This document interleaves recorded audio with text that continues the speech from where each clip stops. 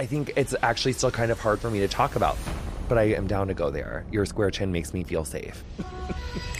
Jonathan Van Ness! A comedian and beauty stylist you know from Queer Eye. What's our mission, honey? The conversation starts on a cornfield in rural Illinois. Being a queer, feminine child is hard.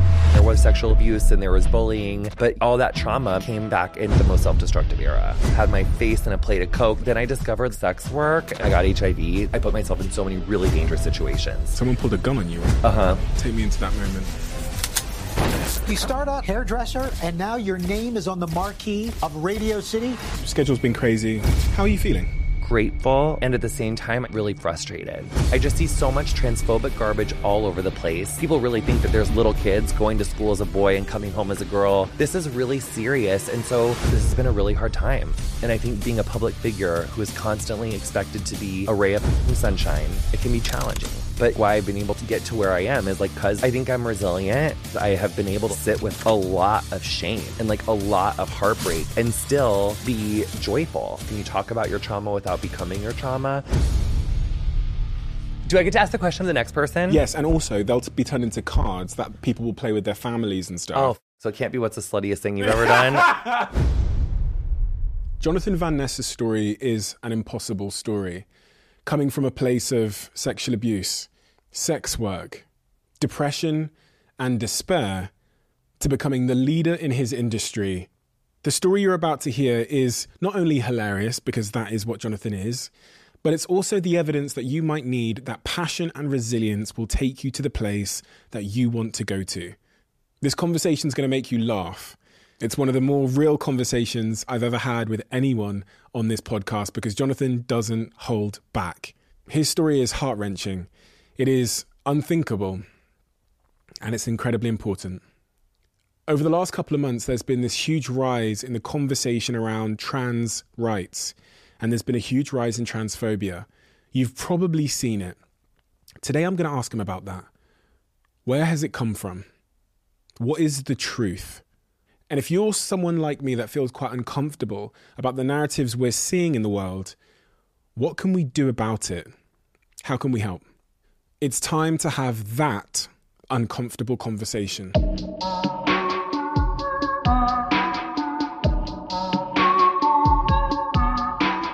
Jonathan. Yes. Where do we need to begin this conversation to understand you? The conversation starts on a cornfield in rural Illinois in the late 80s. Darling. What happens next?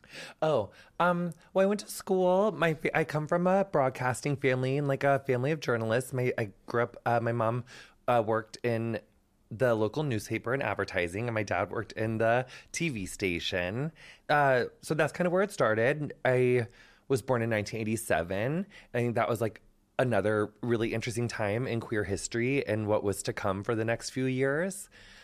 Being that it was the height of the AIDS crisis, and I think not understanding that, but being a very queer, effeminate, small child in that time, there was so much anti-queer vitriol then, which I didn't know that's what it was called, but I felt it, and it's interesting being this age now and having this renaissance, not in the Beyonce way of such anti-queer sentiment. You're 5 years old when your parents separate. Mm-hmm. What's that like for you? I actually just had a joke about this in my new set. My first reaction was can I have the ring? My brothers are really devastated. I just was all about that diamond. I've always loved jewelry. I was oh my God, that would look great with my geodes. So I didn't really understand any sort of emotional implication from my parents' divorce. Love my dad, love my mom, but I was I think I was maybe too young to fully understand. I do think that it ultimately set me on my stepdad and my mom started dating him when I was 6, and I write a lot about him in my first book, Over the Top. His name was Steve. And so ultimately he taught me so much about what it is to be a good person, what it is to have integrity, what it is to ask for help. He had been sober for 28 years when he died in 2012. And he was and he and my dad are both really important to me, but Steve and my dad like were really good role models in my life in a lot of ways. But it took me like from like 6 to like 16 to like Steve. But then I eventually like really, loved Steve and appreciated him so much for all the things that he taught me. Thank you. Stay out. Just for context, the shoulder thing is, do you want to explain, Jonathan? Yes, it's like this gorgeous, like little like tube dress, honey. And what it can give you is this like turtleneck moment, but that's giving me too much restriction. It is pride. So we need the shoulder out because it's really like this Issey Miyake moment that's like the shoulder's meant to peekaboo. Is that Issey Miyake? Yeah. Ah, it's beautiful. Pretty, right? Yeah, I love it. I want to scream in the microphone. I just get so excited talking about dresses. So he's just told us what contingent on this interview was us letting him know whenever the Issey Miyake number just slides a little too high, we've got to remind him to slide it down. So if we say shoulder, that's what we mean. How did you get on with your peers when you were that age? Did you feel like you fitted in, per se? No. But I did have some really good friends and some people who I think I knew really early that friendship was really important. So I always had like some really close friends. But a lot of times I think there was like, quite a bit of like widespread bullying. But I think that really hit a fever pitch, like more like, like 6th grade, like post 6th grade. Like maybe pre that there was like little murmurings and like a little bit of weirdness. But I think kids are like so young at that age that they're not really like, or at least in my case, it wasn't like that horrific bullying wise. At the time, it was more like post 6th grade, I feel like.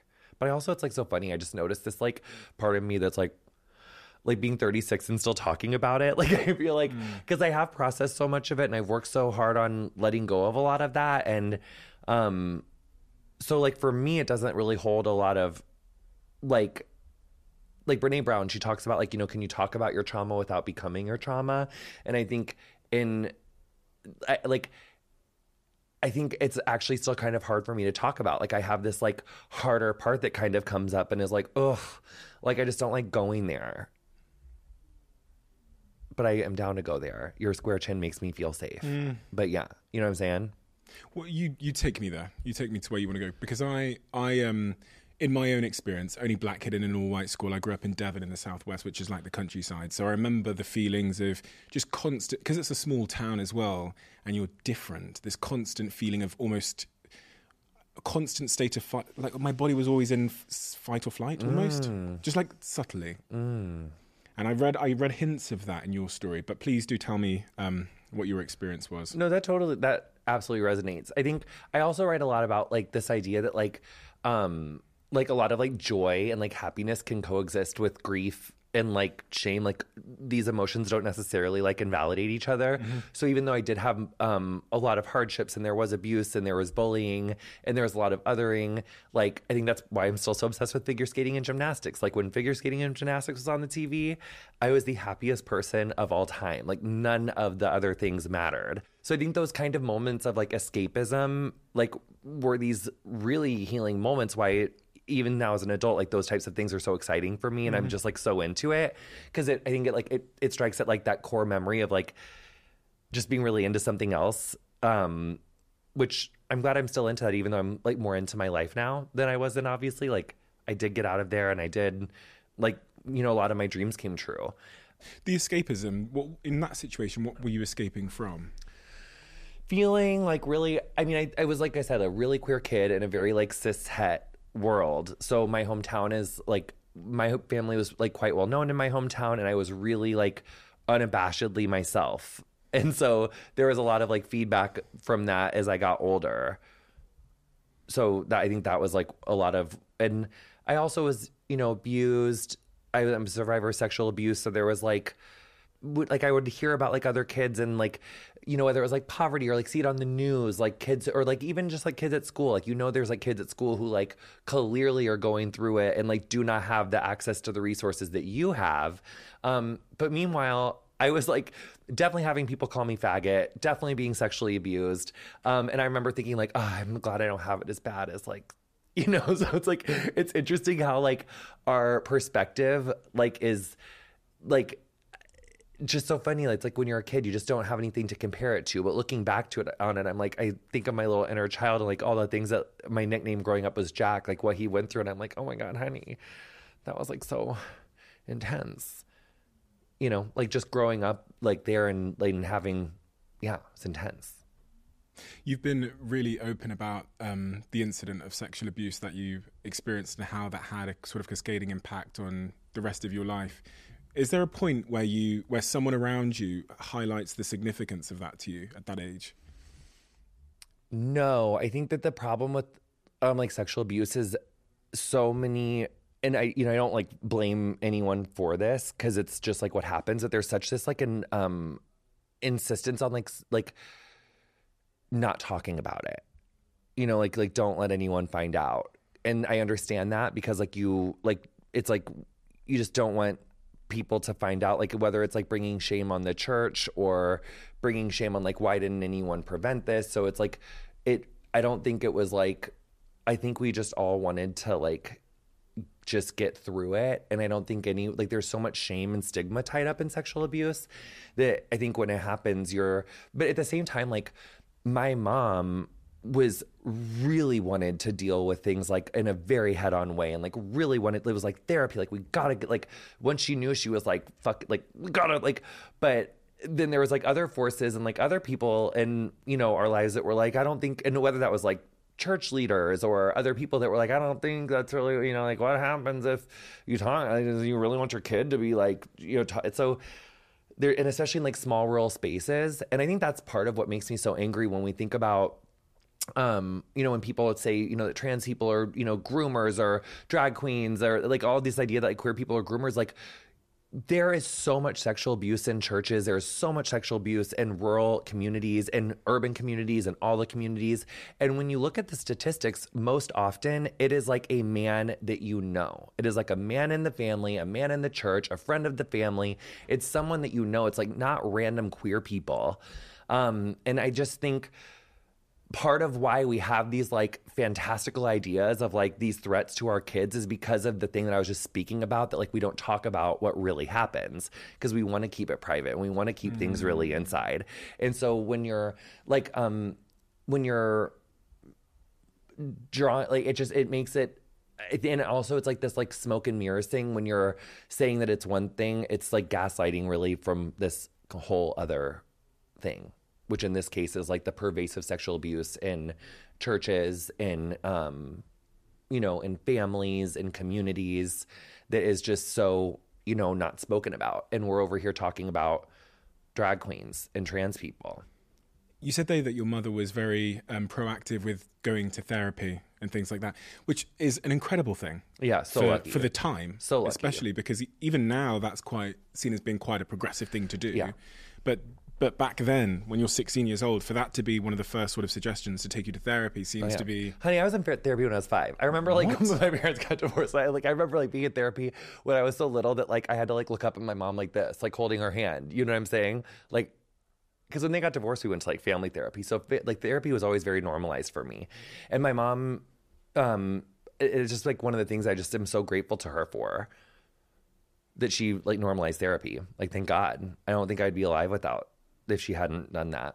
What about if I'd asked that 16-year-old version of you, what are you going to do when you're older? I always knew I wanted to do hair. Really? Like, but I think my family was like, you need to go to college. So I was like, maybe I was like, I'll be a lawyer or something. But then I was like, girl, you can't be a lawyer.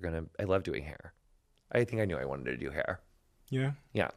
I think about my teenage years and I think I didn't know the impact. I used the word formative at the start. I didn't know how I'd been formed until I was an adult and I saw like patterns playing out. What were the prints sort of that left on you from your earliest years that stayed with you as an adult? I think I think one of my big first phases of like wanting to understand more about like my trauma or like my story, it was like Eckhart Tolle and A New Earth and The Power of Now and like 2008 or 9. It was like when Oprah was talking about him, and then I was like, who's this Eckhart Tolle, honey? And then I read The Power of Now and A New Earth, and I was like, ego. I don't have an ego. What's he talking about? And I was like, oh, that's just like the story that we tell ourselves. And I was like, so like my story is that I'm like this like gay kid from this little town and I was like abused and like this and that. And I love cheer and I love the like, really, I'm like the observer of that. Like, I'm not really that. I'm like this, like that was like when I started to learn about like what meditation was and what stillness was. And that really gave me a lot of healing and kind of like clarity. And then that didn't last that long because I did eventually get addicted to meth, like not that long after that. So, but thank God I had that introduction to that sort of healing at that time because I was able to come back to it. So that, and then I think, so then my stepdad got really sick, the one I was talking about earlier, Steve, he was diagnosed with cancer in like 2009, and I was really far away. I was like living in LA, they were in Illinois, and I was in a really, difficult working situation. I was like in my first serious relationship, and then all of those, all that trauma manifesting itself came back in terms of like, my sexual compulsivity. So I'm like in love for the first time and I just like was having such a hard time like in my first relationship, like just cheating nonstop and being like which I talk a lot about in my first book. And so that was when I was like, okay, I really need help. Like, I don't know. Like, so I'd had that versatile introduction to healing with like Eckhart, solo 21, 22. Then Steve gets sick. He ultimately dies. And then it's after that I'm like, really need help. And that's like when I get into therapy, that's when I, start to get into 12-step myself, which I think being a non-binary queen, anything that's too much this or that, it's like, so sobriety was like, oh, I don't want to be totally sober. But I did get a lot of healing there. So I'm kind of a harm reduction queen. But so all through my 20s, I think, and I don't think that we ever get to a place, as much as I wish that we would, where you're just like, dealt with my trauma. It's like in a box and I never have to look at it again. I never have to deal with it again. And I think it's interesting the ways that your circumstances change and then your trauma or your, that baggage or your ego, as Eckhart refers to it, will like manifest itself in different ways. But I hope that I hope I get better at, like not identifying with the trauma or the ego, like when it's like being a nightmare, even though that's like also a constant struggle. Like ask my husband, like, where the fuck is my eyeliner? You went to university, right? First semester. You dropped out like I did. Why did you drop out? I got really bad grades and then I got addicted to drugs. And then I realized that I wanted to be a hairdresser. So what was I going to waste all that time and money for? Was university or college, I think they call it in the US, the first time you got addicted to drugs? Was that the first time you started to seriously sort of experiment with drugs? Does weed count? Not really. Then no. Yes, then it was. Like I had smoked weed, but that was the first time that I ever did like really intense drugs. You were away from home though, right? You were away from the small town, the issues of your teen years at that point. So what was that context and environment like? Well, my mom was so right. She was like, honey, you're too young. And I was like, get fucked, I'm leaving. And honey, I was so too young. Like I just immediately just had my face in a plate of Coke. Like the first time I saw cocaine, I was like, like the first time I was like, I was like, that's ecstasy, give me 6. And the next thing I knew, cause my parents got me like that like thing that you get at university, like the little like campus like card for the food.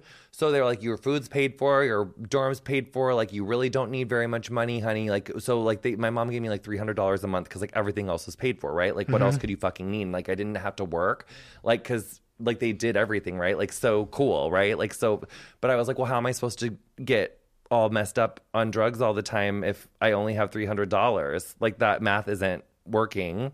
So, right, like that's like 2 days, if you're really going out with your friends. So then I just was like, then I discovered like sex work. And then I was like, oh, next thing I knew, I was like pulling tricks to like get drugs so that I could do more drugs. And then after doing that for a few months, I was like, and I dropped out of college like through that. I was like,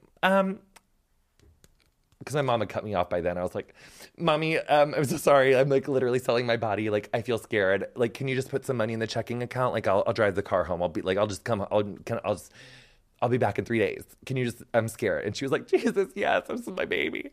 And so she did that. Poor mom, right? And so she did that. Cutely though, like right before that, I found this kitten in the hood of a car, who was my first cat, Bug the First. And honest to God, I write about him too. Like, he really gave me like the will to like not be a sex worker. And because at first it was like for funsies, to just get drugs for partying, right? Then once I got cut off, it was like, no, like I don't want to go back home and like show that I fucked up. So I just need to like figure it out. But like that was really not where I wanted to be. It wasn't like I was like doing sex work from a place of empowerment. I was doing it from like a place of like deep trauma, like wanting validation, trying to support a drug habit. Like it was not a good place for like an 18-year-old to be. I was like, it was really like, I put myself in so many really dangerous situations. Someone pulled a gun on you, right? Yeah, it was really like really, really dangerous situations. And so, yeah, that was like, I mean, I look back at some of the things that happened and I honestly can't believe that I made it, because it was really like so touch and go in a lot of situations. Like one little thing different and it could have like so many situations, but that's true of anyone. But it was really, you know, traumatizing. But so I find this little cat and I realized when I find this little cat, I was like, I want to raise this little cat. He was like this like little black cat in the hood of this car. And but that really was like so super healing for me. And I think that started like, I'm such a little like animal parent. I have like 5 cats and 3 dogs now with my husband. And that I really think it was just like such a huge like turning point. Like just like falling in love with like cats and dogs are just like so healing. Finding a little cat in the boot of a car seems to be trivial, but it's not, is it? Because really what I heard there is in a moment where you were in a bit of a desperate situation, that cat gave you a reason and a purpose.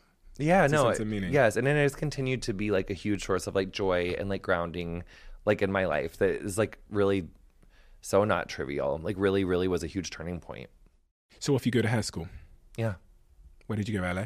The Aveda Institute, Minneapolis. Oh, Minneapolis. Yeah. And how did that go for you? Cute. I got better there, and then I moved back to Arizona after I finished school. So I only lived there for about a year. In my mind, I felt like my first experience in Arizona, because that's where I went to college, was like this failure. And I really wanted to like go back and do better and like not have it be a failure. And so I moved back, and then that was like a really cute time. Like I got to I worked for myself the first time. I had like my own chair at a salon. And that made me kind of feel like responsible for like the first time. And like I turned 21 in that time. And then after a few years of that, I was like, I felt like I couldn't really cut myself out of a paper bag. Like I felt like I wasn't a good hairdresser. All I knew how to do was like chunky Kelly Clarkson highlights, like circa like Breakaway 2004. You know what I'm saying? So then I wanted to move to LA and work at a really good salon and have a Devil Wears Prada experience. So I did. So then I moved to LA, and then that's when I like really like figured out how to do better hair, because I got a good job at assisting at a salon. That was really good. And how were you doing at that time? How were you doing on a personal level? Yeah, like You're 22 years old. Yeah, like I think I was like handling the move to LA pretty well up until my stepdad got sick, and then That's when it was like, and then like my little like healing era came to like a screeching halt. Also the relationship, it was like falling in love and my stepdad's diagnosis like together, like yeah, all my trauma got triggered and was bad. Was there something in hindsight that you think could have been done to stop the stepdad's illness situation resulting in destructive behavior? Was there therapy needed, or a conversation, or was it a lack of a support network, or something that could have kind of caught you in a moment where you were falling without really knowing you were falling? No, well, I don't think so, because I realized that I was like doing things sexually at that time that like I regretted, and like I didn't feel good about myself afterwards, and that's how I was kind of like, oh, I think this is like a problem. And then and that also kind of started happening like right after I met like my first love. And I told him about it. I was honest with him. I got help. So he knew. I got a therapist at that time, but like ultimately like I wasn't ready to deal with it. And so no, I think that was kind of an interesting lesson of like, you can have all the support in the world, but if you're not ready to like sit with your stuff, like nothing's gonna move you. But it wasn't until he left me and Steve died that I got HIV that I was like, okay, I really want to like not do this anymore. And that was when I ultimately like was able to get better. But I needed to really, I did it with a lot of support, but I needed to hit rock bottom and then get the support. I hear that a lot, I hear this. I remember approaching, got a friend who was in the public spotlight, and I was trying to figure out how I could help them because they clearly were and are in a difficult situation. So I approached their management and said, what can I do to be supportive in this situation? Their management said to me, we've been here quite a few times, and in fact, until the person wants to make a change, they won't. And often you have to let the person hit rock bottom before change will happen. And I remember at first hearing that, being really uncomfortable with that.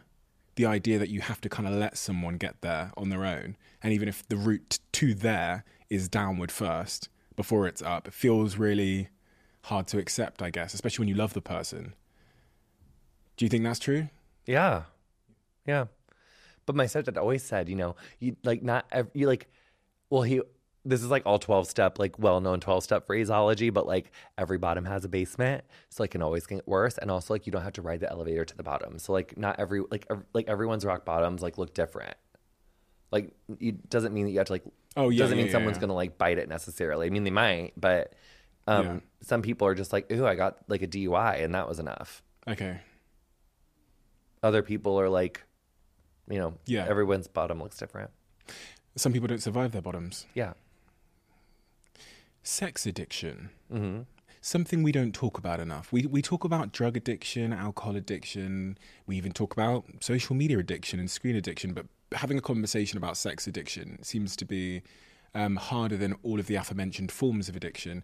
I remember having Terry Crews on the podcast when we were in LA, and him telling me that he had a porn addiction, and it was just during his life. On the surface, someone might find it hard to understand how something like that can destroy one's life. You talk about having a sex addiction and going on a sex addiction course, I believe, when you during that time when you roughly around the LA time. What impact was it having on your life and your relationships? Well, it's interesting because I think if I'm correct, I think that like sex addiction like is not like a recognized addiction in like the DSM. Yeah, DSM. But whereas like, other ones are. So the effects it was having on my life was like, obviously I got HIV, but even before that, like I was already like going to meetings and I'd already been to rehab twice before I got HIV. So, like a sex rehab. No, they were like, well, one had like a like a sexual compulsivity like course like within the program, and then the other one that I went to, I found like an outpatient that did that work, so I could like I went there like during the day from like this other rehab. I had to be like an resourceful queen, but ultimately it's like a process addiction. Whether it's like gambling, food, like sex, it was like a process. Mm-hmm. Addiction. So the way that it was affecting my life was like just doing things that I regretted. I describe a lot of like dissociative behavior, like this like inability to like just get off, like couldn't get off the phone, couldn't stop cruising. Like I just felt like I wasn't like in control of, like I wasn't in control. Like so if you were to say like in part speak or like IFS, it would like that firefighter was like so blended in my driver's seat, like I couldn't get centered self like into the goddamn car. When you say cruising, you mean you were like searching? Yeah, it's like a queer term for like what like gays do when you're like, yeah, whether it's like you're cruising on Grindr or you're like at a bathhouse or you're like whatever you're doing. Can you tell me about that journey? So at some point you realize that you've got sexual compulsivity. At some point it becomes a problem in your life and you lose your partner in this case, and there's, you realize that you've lost control of that. And then at some point you get to a stage of healing where you become aware and you understand where the origin of this sexual compulsivity. That third point, understanding the origins of that sexual compulsivity. When was that and how did that happen? Well, it's interesting. I think it's that reminds me of this thing that this one guy in rehab said. He said like not knowing why he was an alcoholic is not what made him crazy. It was needing to know why he was an alcoholic is what made him crazy. So I think it's a lot, and that was actually a huge disappointment for me. And I think we put way too much emphasis on like trying to like understand your origin story. Because like once I understood my origin story and it was like really clear as day, and like I'd done all my work and I'd done like all of this processing and like all of the memories came back, and like I already had all the memories, but then like there was just certain things that I was able to connect and like really understand very clearly. I was still left with the scarring and I was still left with the patterns. Like I still, once I knew it wasn't like, I was like, oh, well, now I don't want to fuck 20 strangers anymore. Like it wasn't like that. Like all of that pattern and all of that, like, you know, feels insecure, wants validation, won't stop till they get the validation.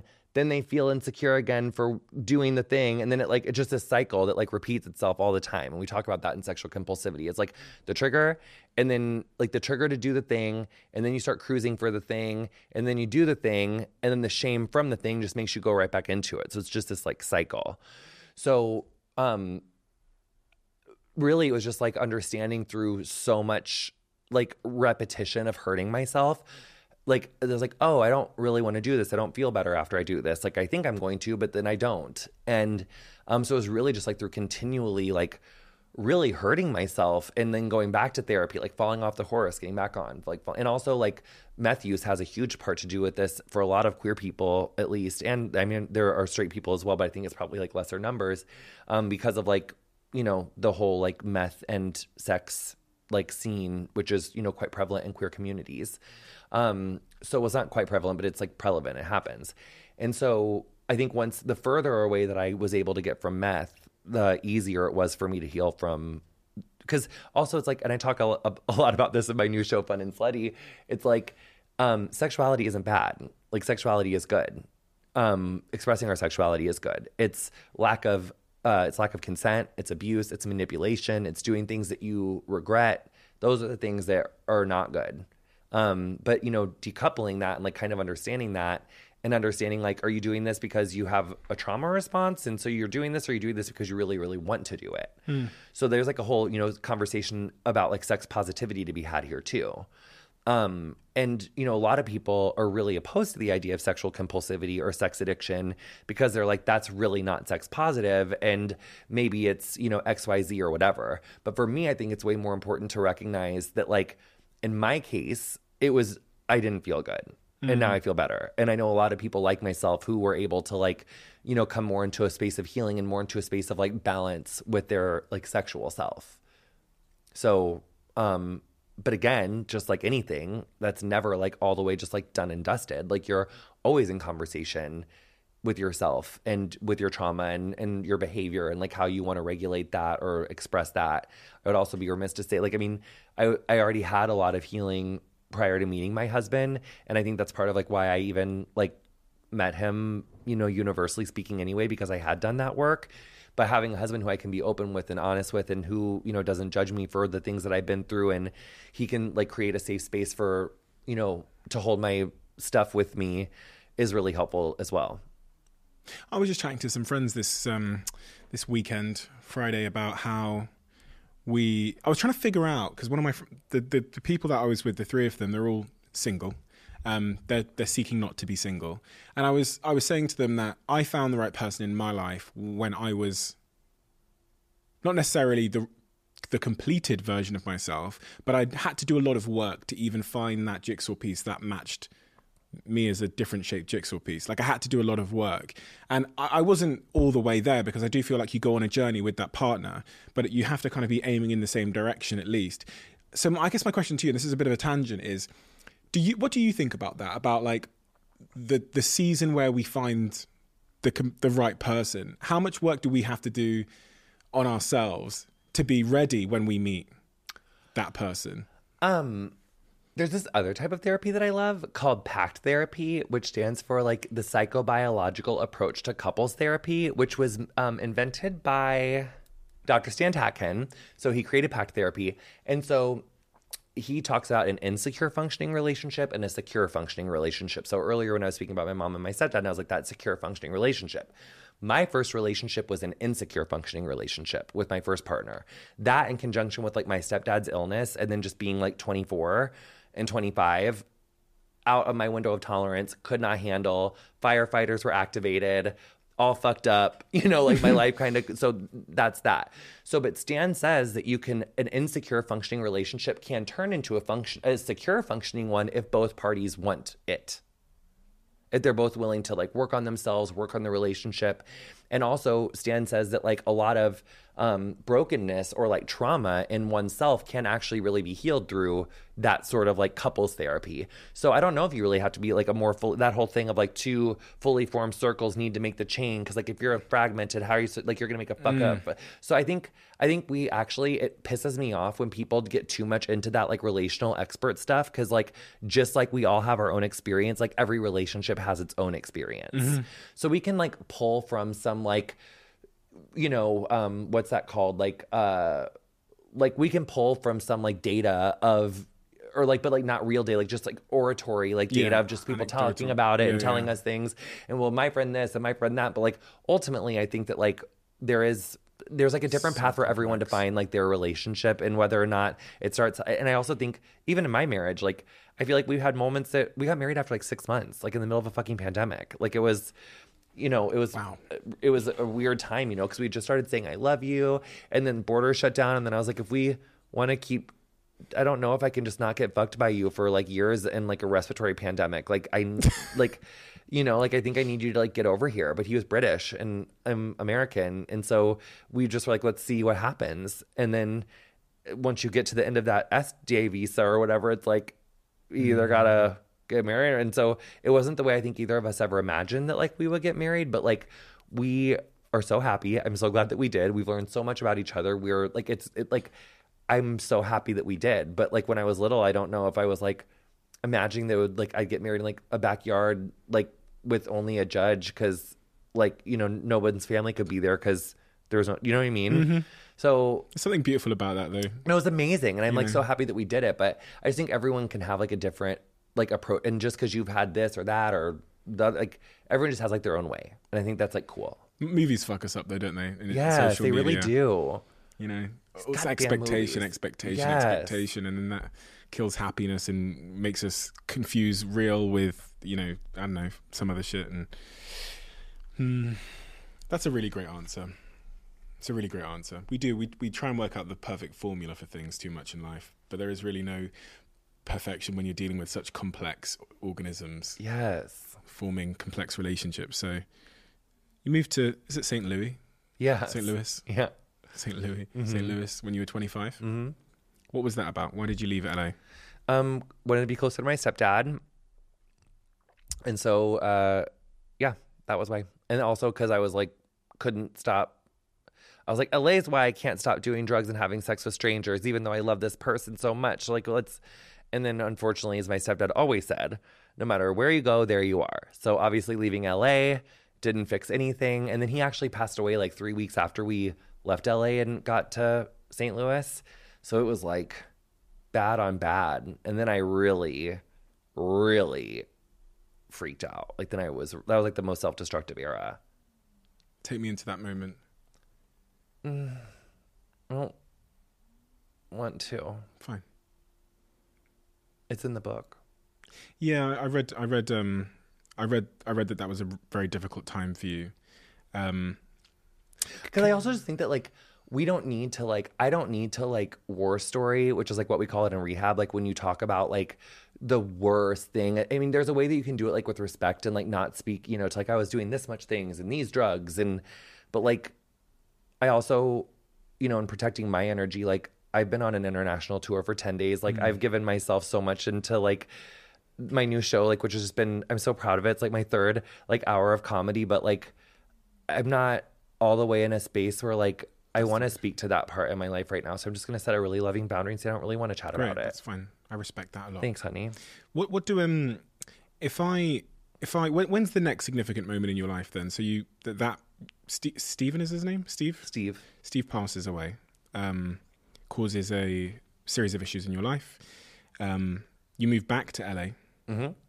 Did you ever think TV and media would be part of your... Not in this way. No. And how exciting that like it was such like a curveball.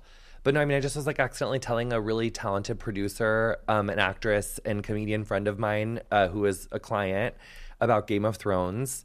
And I was like, have you seen this show? It's like this and it's that. And like I did a little impromptu recap of it as I was like doing her hair. And when I was done, she was like, that's a series. And so then we did Game of Thrones. That was like December of 12. And then the next year we started doing Game of Thrones that like March. And then Game of Thrones came out and it was meant to be like one episode. But then we got Alfie Allen for our second episode. And then Funny or Die was like, keep doing this.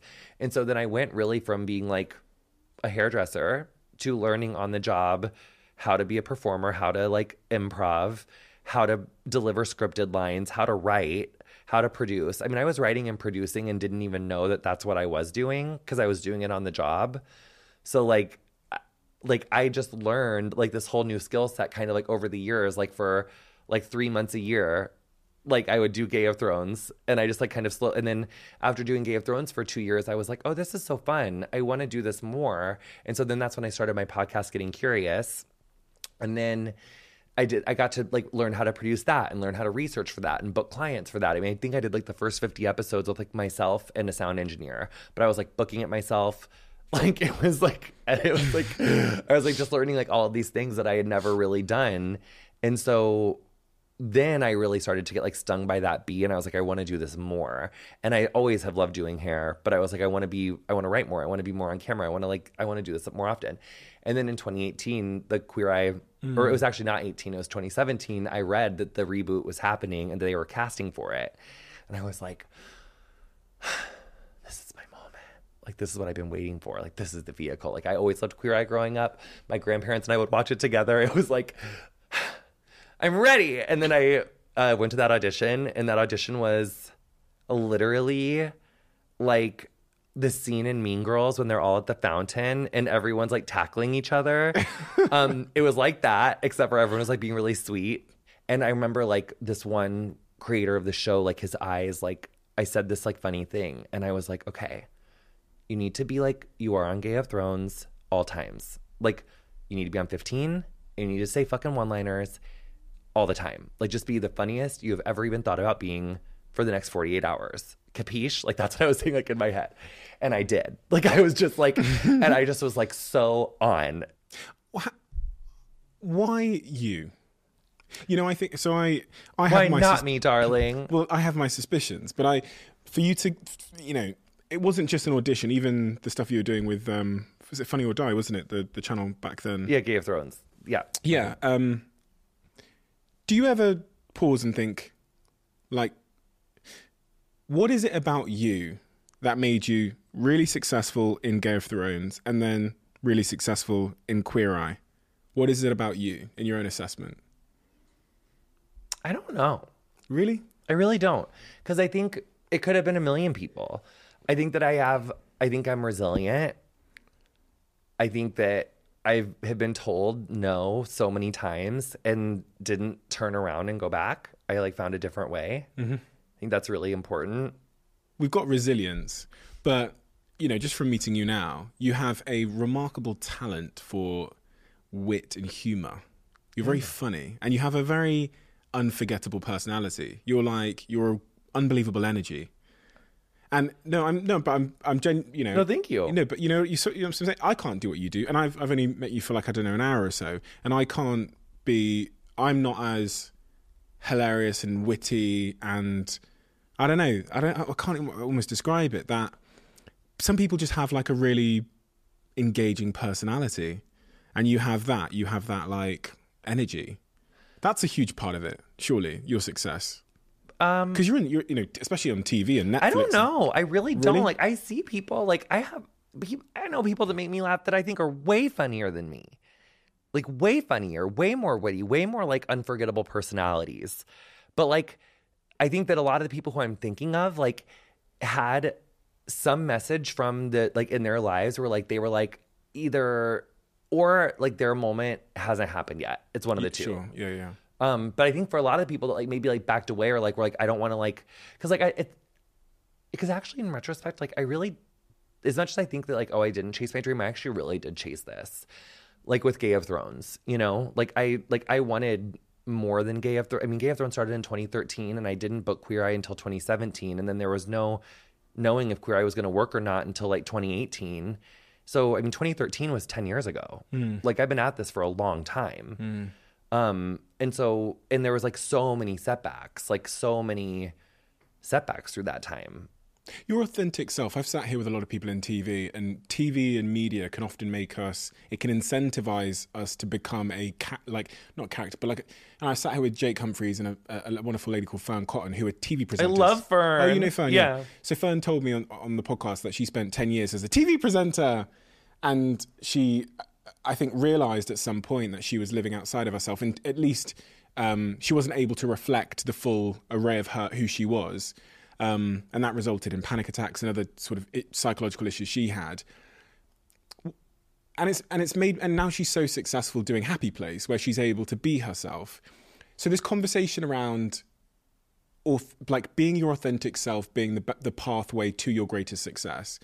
What is your take on that? This idea of like showing up as yourself regardless of the temptations or disincentivizations or incentivizations to be something else. How important to you has been being yourself regardless?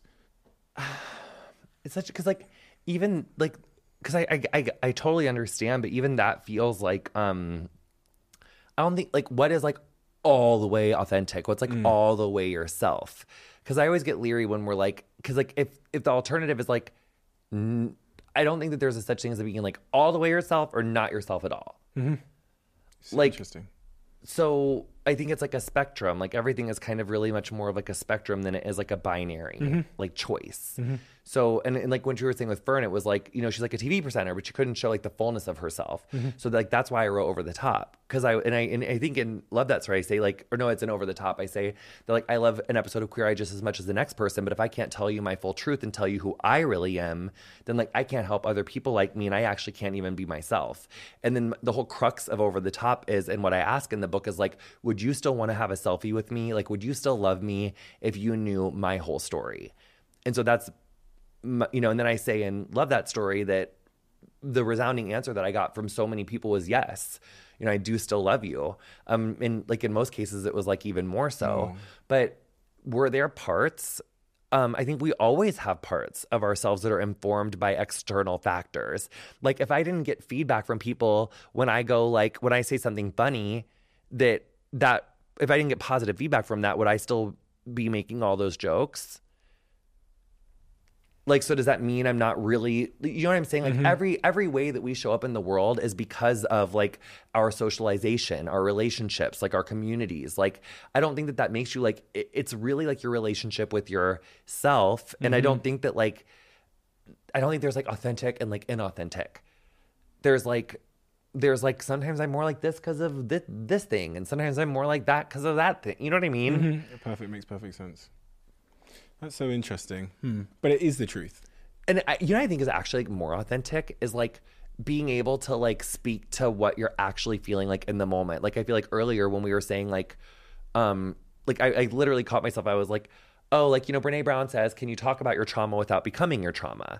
And I was like literally laying that up because I was feeling vulnerable with you. And I didn't like it. So I was like, oh yeah, I totally can. Like I can totally speak. And it like doesn't really hurt me. So I don't really want to talk about it that much because it's like, but then it's like, actually that was really a protector part that was coming up because I didn't want to talk about it. And I felt like I was going to become my trauma, like, because I am a little tired and I am a little run down.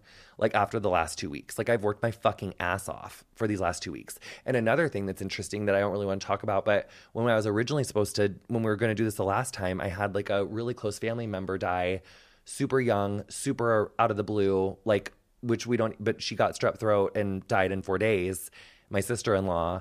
And so that's why I wasn't in the United Kingdom, which I also didn't ever talk about publicly because it's like not anything I wanted to talk about. But like, I think really what being authentic is having the courage and like the vulnerability to say like, this is what I'm going through. Like, this is like actually the thought that I actually had in my head. Like when I was about to try to lie to you, like this is really what it was. And like, for me, it's like, sometimes it's like, if you come up to me for a selfie and like, especially on that day, like with Leslie, my sister-in-law, like I wasn't taking selfies. I wasn't in a good mood. When my cat fell out of a window and you asked me for a selfie, I wasn't going to take a selfie. And sometimes I'll be like, yeah, like let's do it. But then sometimes, but you know, normally my life is okay and I'm not going through like some horrific trauma. That's not the energy I give you when you want a selfie. I'm like, yeah, girl, like it's like, let's do it. But sometimes I'm not always like that. And so I think that's really what's authentic, is saying that like, just because you always see me like, or the 2 episodes of Queer Eye that you saw of me 5 years ago and you remember me saying some funny quippy things, what's really authentic is me being able to be like, that's not always who I am. And there's actually like a fuller picture there. So I feel like that is like what authentic is. But there have been moments like where I was probably like totally someone asked me for a selfie and I was like, sure, girl, let's do it. And on the inside, I was like, I want to die. Like, I don't feel good. I feel awful. And then the expectation of someone that I need to perform that for them constantly, no matter what's going on, that shit wears me out, which is why I can't do it all the time. So like, that's, yeah, I just think authenticity is like this like buzzword that we use when like really what it is like, are you willing to like be open about like what you need, like what your experience is, like what someone's like expecting of you, regardless of how the external world might respond positively or negatively to that. Yeah. Gosh, then if that is the definition of authenticity, it's even harder than I thought. Because authenticity, as it's often portrayed, is just like being your personality, warts and all. Being that, you know, if my personality is slightly weird in certain ways, being that regardless of company.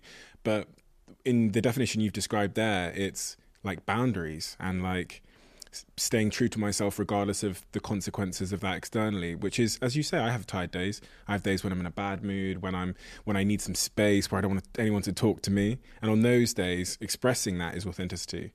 Yeah. Yeah. I love that. You are always one decision away from taking your business to the next level. And a decision that's helped me to transform my business is moving over to NetSuite, who I'm excited to say are a sponsor of this podcast. If you don't know already, NetSuite is the #1 cloud financial system, bringing accounting, financial management, inventory, HR into one platform and one source of truth. It's reduced IT costs because it lives in the cloud, so you can access it from anywhere. And the cost of managing and running multiple systems because it's in one unified business management suite. My team and I don't have to worry about tasks being manual and clunky. And it means that I can be more efficient and to focus on more important things like bringing you the best episodes and guests on this show. So I become one of the 37,000 companies that have already made the move over to NetSuite. NetSuite has extended its one-of-a-kind flexible financing program for a few more weeks. So head to netsuite.com/Bartlett for a free product tour. Back to the episode. How are you feeling? Now? Yeah, you know, your schedule's been crazy. You've been doing a lot of work lately. Yeah. How are you feeling? Look, I feel really grateful, and at the same time I feel really frustrated. And that's the best way I can explain it right now. I'm going through a lot of grief. I just lost my sister-in-law 2 months ago. I'm watching my nephews like grow up, you know, dealing with unimaginable grief. I'm watching my brother deal with unimaginable loss. So talking about, you know, how I'm feeling, and it's just, this has been a really hard time. And I think balancing your private life with being a public figure who is constantly expected to be a ray of fucking sunshine, no matter what is going on, it can be challenging. So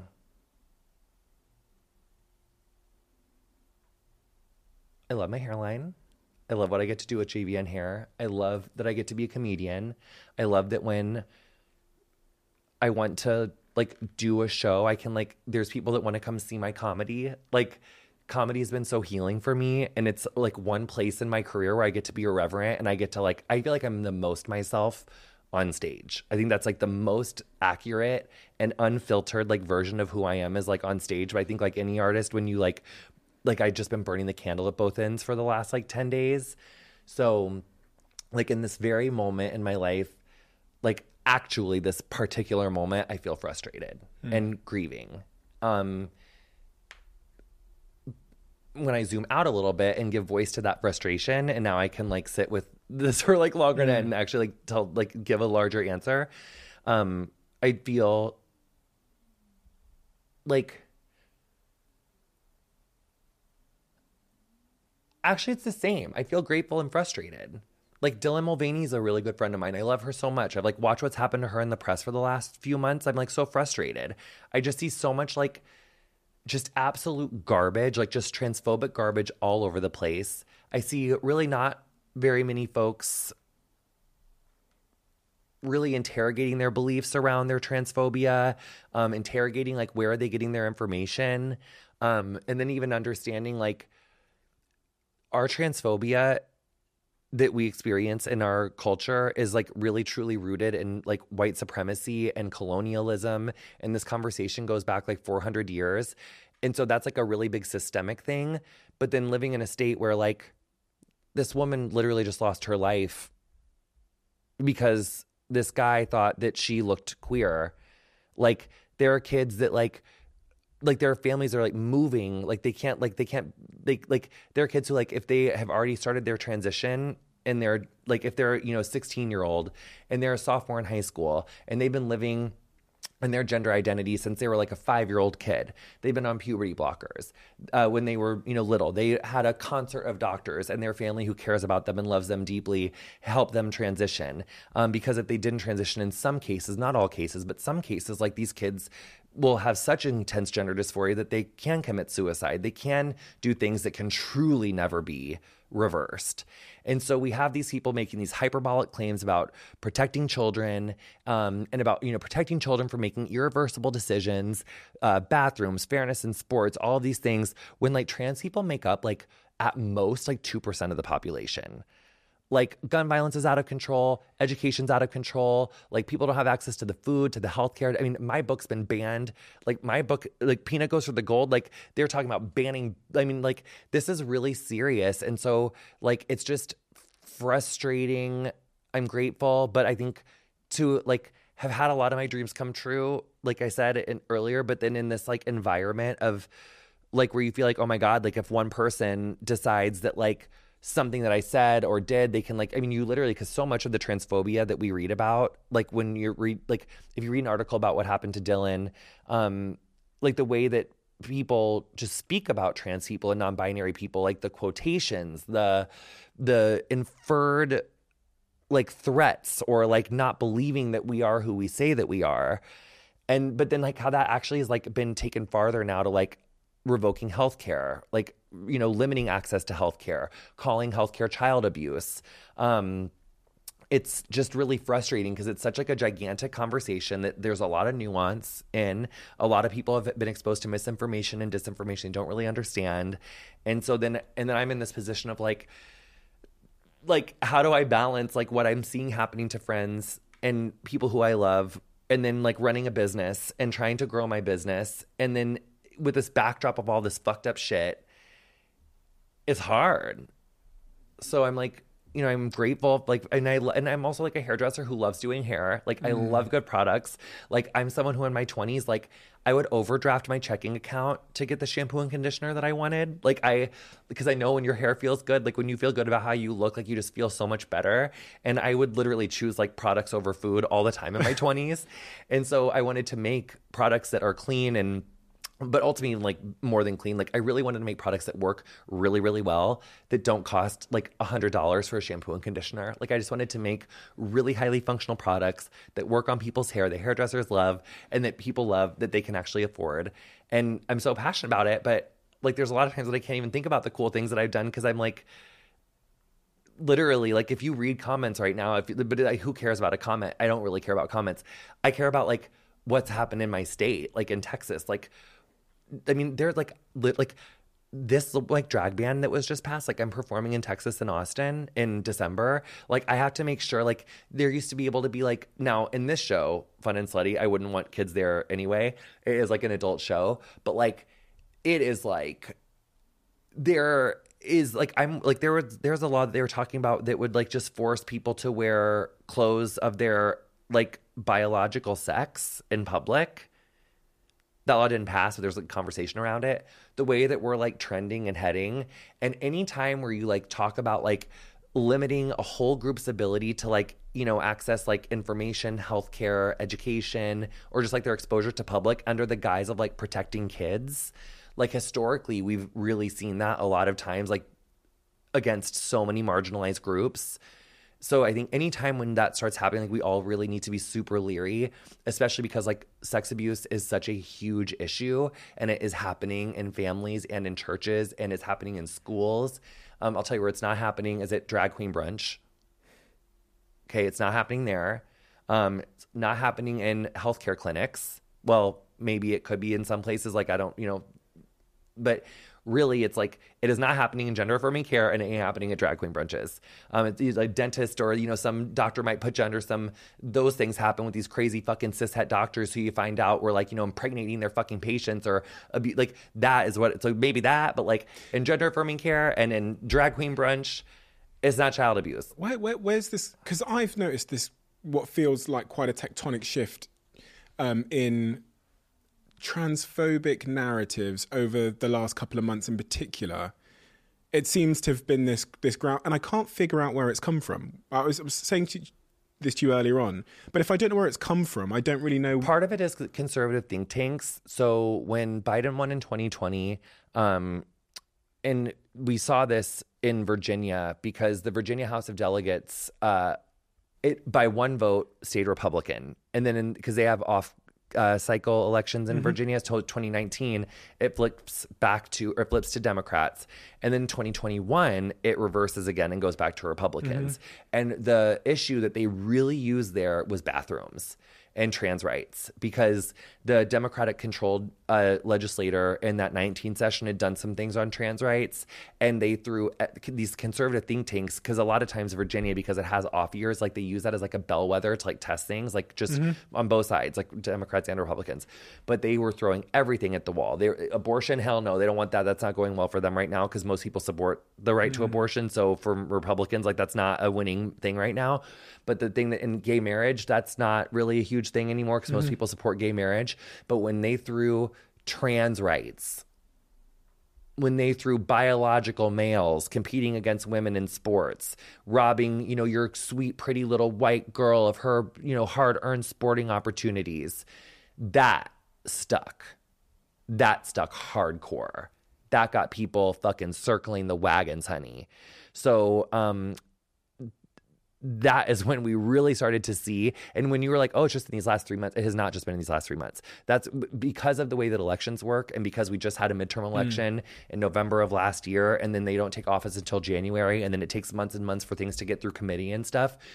All of this shit has been in the works. We've all been talking about this. If you look at my Getting Curious that was canceled on Netflix last fucking year, there's a whole episode about this. And it talks about the anti-drag bills up until 2022. As compared to that time, we have 4 times more at that time. And the graph was like this. So it isn't new. And it just takes a minute. But I think another thing that we're seeing is that, like, how you were saying, like, oh, the lion, or like the thing of like the tiger's coming for you, run away from the tiger. Yeah. So that's like negativity bias versus like positive bias. That's why a story of like someone getting murdered or someone getting abused is going to go way farther than like, the Good News Network story. It's your negativity bias. So that's the other thing, is that like, because we have so much fear mongering around trans issues right now, that's also part of like why like it feels like it's going so much farther, because people really are actually thinking that people really think that there's like little kids going and getting hysterectomies, like going to school as a boy and coming home as a girl, having like full, you know what I mean? Like people actually have been convinced that like there's little teeny children who are making, permanent medical decisions with no parental supervision, with no medical supervision. People really think that's true. Another huge issue that we're up against right now is that there's so much disinformation around like the fact that actually like biological sex is in and of itself a spectrum. Like that's not even a binary. Like, do you know what intersex is? Do I? Yeah. No, I don't. So that's the I in LGBTQIA. There is like 6 intersex. There's 6. My friend Alicia Rothweigel is an amazing intersex activist. Her book is coming out. It's called Inverse Cowgirl. She also just helped produce a movie that just came out that is called Everybody. But statistics show that up to 2%, I've interviewed her on Getting Curious if you ever want to listen to it, but up to 2% of our population is and you should actually have her on this podcast because she's fucking major. But 2% of our population is intersex. we don't test everyone that's born for what our chromosomes are. So there's XX and then there's XY, but then there's also a variation that's XXY. There's like these multiple variations. There's 6 main ones that qualify someone as intersex. And so what happens is that like if a kid is born intersex, doctors, they don't even mark that down. Like they will take the kid, they talk to the parent, and they say like whatever the genitalia most appears as, and literally one thing that I have learned and have been told is like doctors will literally say it's easier to dig a hole than build a pole. So most people that are born intersex, they will make into someone that looks biologically female, but these people will have to take hormones for their entire life. They have to have genital surgery, like on their genitals when they are babies. I'm talking like operate on their genitals when they're babies, and then when they're kids, and then they have to wear expanders when they're kids. Like their parents have to teach them how to wear expanders so they will have a vagina that looks like other people's vaginas. So kids currently, up to 2% of people. Now, when you say that to transphobes, they'll say like, oh, well, actually, that study was wrong and it's only 0.02 people. It's not 2%, it's 0.2. In either way, 2% of the population of 7 billion, that's hundreds of millions of people who have intersex characteristics. Of 0.2, that's still millions and millions of people with intersex characteristics. And there's a lot of people who look like they're men who are actually walking around here with XXY chromosomes. A lot of men who can't have kids, it's actually because they are intersex. So intersex people exist all over the place. Like intersex is a real thing. The idea of biological sex being a binary isn't even true. And if you talk to biologists, they will tell you exactly what I'm telling you. And it's interesting in a lot of these anti-trans bills for kids, intersex kids are specifically carved out. So in these bills, it says you can't commit, no genital mutilation, no hormones. Your kid must be the biological sex that they were born unless they are intersex. And then we must do genital surgery. We must prescribe hormones. We must enforce the binary. So that's, if you think I'm being hyperbolic right now, not you or just anyone watching, like do this research, look up what intersex is. Can I ask you a really important question that I've been mulling over in my head, and I'm going to be on, I think there'll be a lot of people that are mulling this question in their head, which is, how can I be and I'm not even sure if this is the right word, but how can I be a better ally? I think everyone needs to realize, I think the ally talk is a little bit garbage because ally implies that like this doesn't affect me, but because I care about you, I'm gonna fight against this. But actually, this transphobia affects everyone. Like it affects everyone. It affects cisgender women because like even now, like there's little girls who like they're wanting to like. There's this like little girls soccer team in Utah where this one team beat the other team, and the parents of the kids who got beaten accused the other girls of being transgender, and they were like, that's why they got beaten. So like, as we start to like incentivize, checking kids' genitals and checking like to make sure that you're who you say you are, and really like villainize this idea of transness, it starts like it's going to affect everyone. Like, so if it doesn't affect you now, it's like we already lost our right to reproductive health care because the right to reproductive health care in the United States goes hand in hand with its bodily autonomy. So whether you're talking about determining what your body does reproductively or determining what your body does as far as your gender expression, like they go hand in hand, and it's all about control. So that control affects everyone. So I think we need to like, allyship, I think, is like, oh, well, like I'm going to do this. Like, even though it doesn't affect me, I'm going to be your ally. At least that's how I feel about it. Like, that's like how, when I think of it, but really it's like, we need people to understand that like, if you're white, racism, it doesn't affect you in the same way that it does for a person of color, but you shouldn't be like, I'm going to do you a solid and be an ally. You should be in that fight because an injustice anywhere is an injustice everywhere, and it will affect you. And actually, the racism and the transphobia and the homophobia and the misogyny and the way that we are like so like don't talk about disabled people and what they need, or people with disabilities in the disabled community, is like all this does is like keeps money in the most powerful people's hands. Like we all need to really come together and like to me it's like the corporate greed.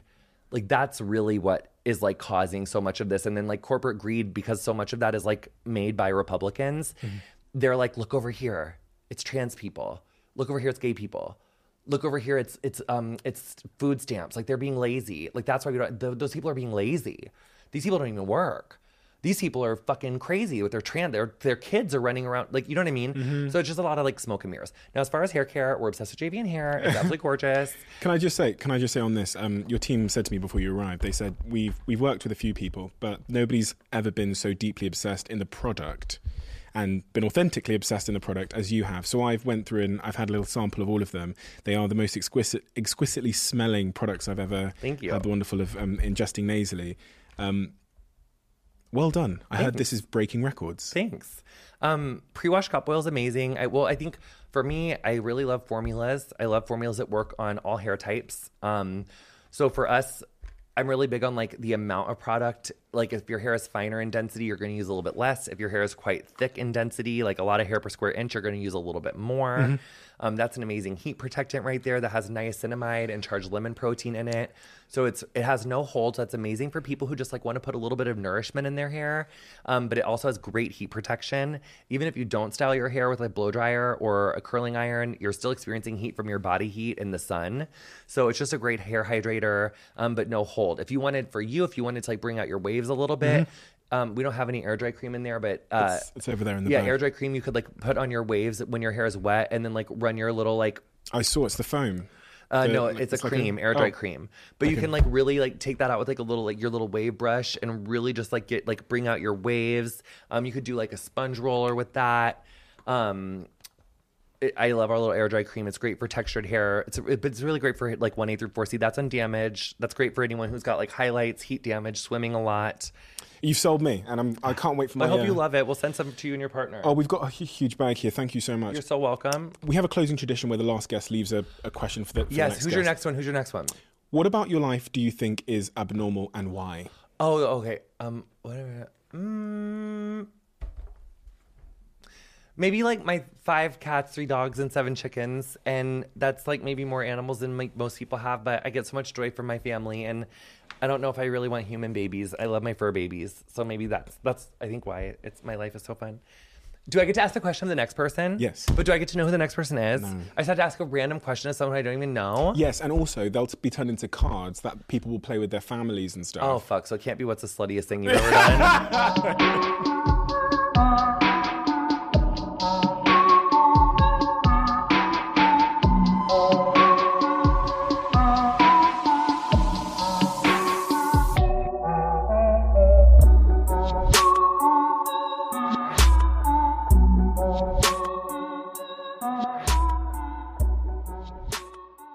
You are always one decision away from taking your business to the next level.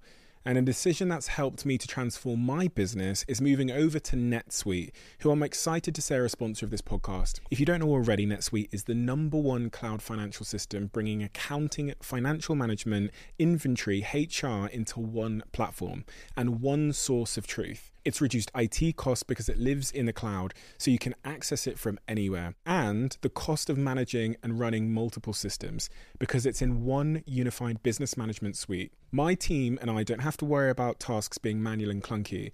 And it means that I can be more efficient and to focus on more important things like bringing you the best episodes and guests on this show. So I become one of the 37,000 companies that have already made the move over to NetSuite. NetSuite has extended its one-of-a-kind flexible financing program for a few more weeks. So head to netsuite.com/Bartlett for a free product tour. Back to the episode.